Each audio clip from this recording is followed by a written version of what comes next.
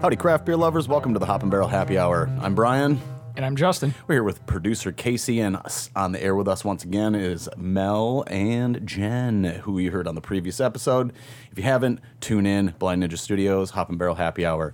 So the Hop and Barrel Happy Hour is brought to you by Blind Ninja Studios in beautiful River Falls, Wisconsin. Before we get started, we'd like to give a shout out to the Black Belt patrons Andy Thompson, Bjorn Bjornson, Brian Jones, Tyler Romansky, and Hop and Barrel. You can support Blind Ninja Studios on Patreon at patreon.com/Blind Ninja Studios or by following the Patreon link at the bottom of the homepage at blindninjastudios.com. This is episode number 8, which includes news and updates about the Hop and Barrel Brewery from March 1st to March 14th. Hey, Justin, would you consider beer to be soup? I mean, we've always had the cake and pie debate. I always thought it was more of a pie. Immediately when I said is beer soup, Jen said cake or pie. Yeah, Didn't that's you? where mine goes. I mean, it's probably kind of a soup, but I don't know the culinary definition. You ever put any alphabet pasta into your beer? No, never. I can actually safely say that. Not yet. Is it something we should try? I mean, there's probably a beer there. Probably, but we should do first is crack open a beer. All right. So today we are going to be pouring our Lemon Breaker, which on the previous episode we did taste in a little bit of a sampler, but we're going to actually give it a firm taste here. So while we are filling our glassware and tasting the beer, let's find out what everyone has been up to beer-related lately. Justin. Oh, I've been kind of looking through some of the local double IPAs, getting ready for our Dippa Fest at the end of March. Awesome. Yeah, that's going to be awesome. I was actually talking to Ellis from the Garage Bikes and Brews, and he is going to participate too, Casey, just so you're aware of that. Ellis from Bikes and Garage Brew, one of our favorite joints, is going to make a nice, fresh double IPA. Yeah, I've been talking to him about getting him on the show. Mm-hmm. He said another month. So he sent me a longer email and was like, I really like the show, and I'm going to respond and be like, then come on the show. Yeah, we may have gotten drunk together a couple weeks ago. Nice. And I'm guessing that may have sparked the email. I'm not entirely sure, so. But it was good to good to hear from him. So, Justin, so you've been sampling some local Deepas, and I actually have been doing the same thing and communicating. So, I mean, that's coming up pretty quick here because when you're listening to this, this is March 1st to March 14th, and it is officially on March 27th. March 27th. So, you guys come down to the brewery and check out all the local double IPAs. We tried to do this last year, didn't get a chance to execute it, unfortunately, because of them COVID times. But yeah, so we're just kind of getting ready for all of that. There's a couple other events that we're getting ready for that we will talk about in a minute. But, Justin, we're drinking Lemon Breaker.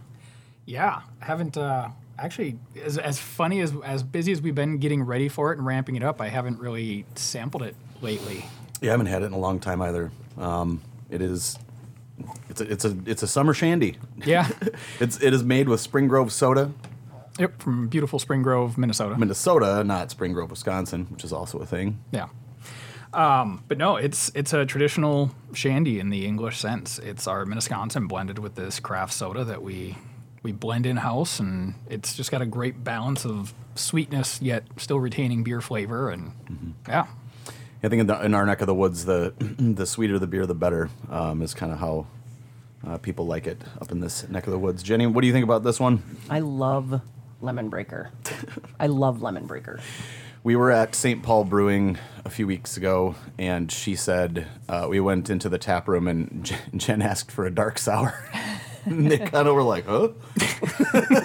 That's just not a very common beer. So I know Jen kind of likes she likes the sours and she likes the sweeter beers, but just sort of the beer-flavored beers aren't really your favorite. You're more about fancy cocktails and wine. So, Mel, thoughts on Lemon Breaker? Refreshing on this cold winter day. Yeah. We are going to be drinking this when it's warmer on the patio at Hop and Barrel. Yeah. I went out into the garage just now to get a beer out of the beer fridge, and it felt warm compared to the temperature outside. So I think at this point, the beer fridge in the garage at the studio here is actually keeping the beer warm and Yeah. causing Yeah. it to not freeze. It's now a beer heater. Gotta love it because it is, what is it, a negative 10 right now? Yeah, it feels like minus 29. Feels last like time I minus checked. 29. So hopefully by the time everyone's actually hearing this, it's much nicer Oh out. gosh. Be very, very cool. So yeah, we can kind of move into some news, community news, funny news, some stuff that has to do with Hudson here. So the Sundown Taco Throwdown is back.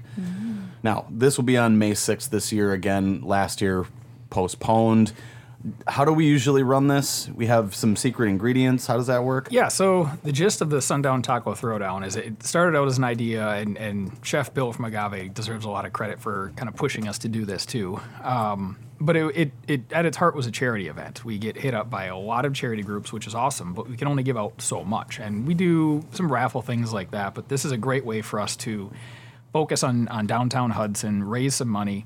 We've always tried to work with a local charity, and we're working on the fine details of who that's going to be. But I think we have a hyper local charity for Hudson we're going to be working with this year, and then we're focusing on the downtown restaurants. So we just ask the restaurants to come in, make enough tacos to feed around 100 people when you get all of them there, and then have a beer pairing with it. It's always quite a few more than 100 people. Yeah, it's a ticketed event. All the proceeds from the tickets and then a part of the beer sales go to this charity. And then people come in, try the tacos. We've got some I don't want to say gimmicky contests because we take it pretty seriously, and it's changed a little bit with how we've judged it each year. But I think honestly, the local restaurants take it very, very seriously. they do. There are, like I said, secret ingredients that don't get revealed to the public until a little bit farther down the line. I mean, those have yet to have been devised at this No, and we point. like taking kind of a hands off. We kind of have a planning meeting with the restaurants and let them make the choices when it comes to the culinary side of things. We'll focus on running the event and the beers that are going to be there, but they decide how they want to run the tacos, the protein, the secret ingredients. That's in their hands. Yeah, I think they all take it pretty seriously, and like I said, we're going to focus on the downtown area this year. Just COVID, kind of keep it a little bit closer to the vest.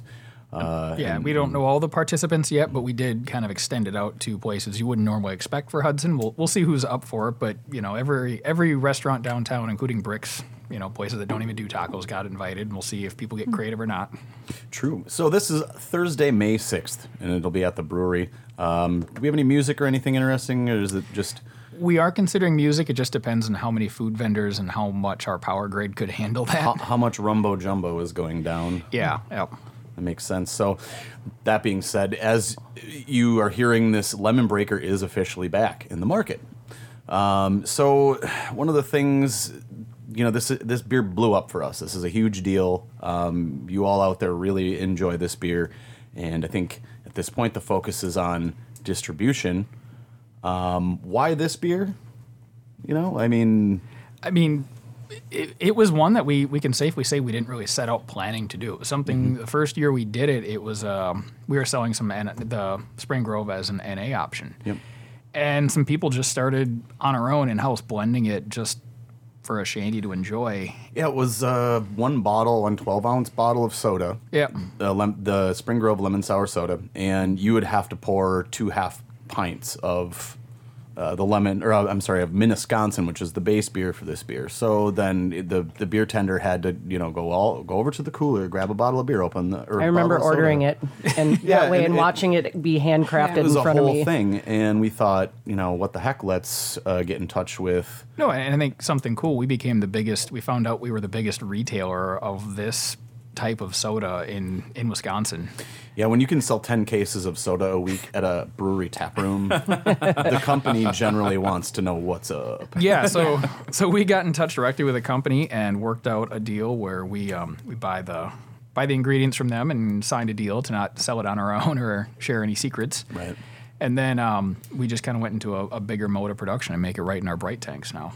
So yeah, then as far as the flavor goes on this beer, we're talking it is Minneskansson is the base, which is a Helles lager. It was one of the first beer recipes I think that you and I sort of devised. We were looking into this Breeze Synergy malt that we were really into and that we had sort of discovered at one of the homebrew conventions. And naturally, that's just sort of what they were mixing it with in the tap room, which is we call it a canary beer. It's a nice yellow beer flavored beer, and it went well with the Spring Grove soda, and we decided to go down that road and mix it together and can it, and give it its own label and its own identity. But yeah, there was some interesting. So this is kind of a good transition. We could transition somewhat into this whole industry news segment about exploding cans, which we definitely. I'm okay admitting we very definitely had exploding cans of Lemon Breaker back in the day. Yep. I can also safely say we figured that out before we started working with distributors, at least. Yeah. There was a brewery plan meeting with I think The local one. the local distributor Bill's. was like, "Hey, you guys had exploding cans." We're like, "Yeah, we know. We fixed it." Yep. And that was pretty much it. I mean, if you listen to a couple episodes back, we're on an episode with Brad Knickerbocker from Bill's Distribution, and that's the distributor that we're talking about. So that's the reference. But that being said, in the news recently, this is becoming a hot button issue. And why is this? Because people really want these beers that are just jammed with fruit and all kind of like fruit flavors to make it this whole like milkshake sort of fruited beer or IPA or sour. So what causes the can to explode? It's yeast and sugar. It's re-fermentation is what it gets down to at the core of it. So there's no way to get the yeast out. I mean, Well, there are. I mean, you can address it by filtering a little more, which that with a lot of these IPAs goes against the grain because everyone wants a hazy, murky IPA. so But how you do start we filtering it? Casey's shaking his head. So a lot of places aren't filtering, or they haven't spent the money, or even have not that you need a specialized knowledge per se, but they don't have the equipment or capability of doing that. But there's filtering, there's additives, and then you start adding food, then you are adding additives to things, you get into food safety concerns. Or there's just simply not add unfermented sugars to a finished beer, but then that goes against what everyone's wanting for their sweet tooth cravings. Right. So we're having a hard time kind of wrapping my head around this product actually being beer, and it really is just sort of a malt beverage at this point. Canned WAP. Canned WAP. Wow. I mean, Is that a Midwestern thing? Like the We're talking about Wapatui? different WAPs now. I'm very confused. No. WOP. Oh boy. But and it's something we've had kind of, not to delve into it too deeply, but it does almost seem like beer's at a dividing point with some of these. Mm-hmm. Not that the product isn't fine for what it is, but it's really deviated so much and become alcohol. And I'm not saying this negatively, but it's like alcoholic sugar water. It's a different food product than beer because of all these things you're adding into it, and you're adding these things after fermentation, so you're changing that making process, which kind of ties in with how the Brewers Guild has actually issued a couple bulletins on it. They've kind of done it through technical education as a quality control, but the reality is, unlike cleaning or other things like this, this is much more of a food safety concern. This is a physical safety concern, depending on where and when these cans blow up too. So Yeah, that was it was some scrambling on our part. I seem to remember us having to drive up to like Duluth Superior and rescue a whole bunch of cans from all over the place. yeah. And then getting the opportunity to take those cans and whip them into dumpsters and watch them explode. So that's pretty fun. Yeah, I think if Audie's listening to this, I am sorry you have PTSD because of it. No, I'm kidding. Yeah. Well, the kind of the last straw was at the liquor store in town that you don't really want something to go wrong at. It exploded in some poor elderly man's hands. And I've heard people tell me, I was at my house and I heard this popping noise and, da-da-da. And as much as you want to write on the can, keep this cold, it's not the consumer's fault that the can is exploding. It's the brewery's fault. Your beer shouldn't explode, period. And that's I don't care who you are. The thing you have to keep in mind, when you're shipping it out, you lose the ability to, breweries can claim its demands to be in cold or whatever, but you lose the ability to really maintain and control where your beer is or how it's held or what a restaurant or a bar is going to do with it. So, for us, I'd say it was a very good lesson in learning in how we approach all of our beers and making sure they're that much more stable. I think, as we've talked in the last episodes, it's carried over to how we treat Crooked. Crooked's become a much more stable beer because of the lessons we've learned from that too. So Right. So though the key to the Lemon Breaker is adding something that will kill the yeast. Yep. Stop re-fermentation. So mostly the industry is treating this as one that's, like you said, requiring some guidance, some not consequences yet. But unlike topics like beer freshness that the industry has addressed with technical education, exploding cans are not purely a quality control issue. They're, like you said, also a product and food safety concern. So, like I said, there's no reason why beer should be exploding. And frankly, it's only a matter of time until regulators take notice and really start the FDA really starts kind of fiddling around and messing with this. So this is why those types of beer, if it comes down to further regulation, need to be put in a different class, like seltzer, malt beverage. Well, and it's kind of an interesting also tie-in with, we just passed our state health inspection. They've had for a couple of years, not a warning, but just kind of a heads up that the FDA is making training, OSHA-like things are going to be part of the actual food safety training. And once that happens, it's not really a far step or hard to imagine that exploding cans, re-fermented beer, things like that would actually become enforceable or within the purview of the health department's regulation in Wisconsin even. So if they're doing that here, you can only imagine other states like Minnesota would jump into it a little quicker. Gotcha. All right. Okay. So I suppose I don't see a whole lot else on the old show notes here.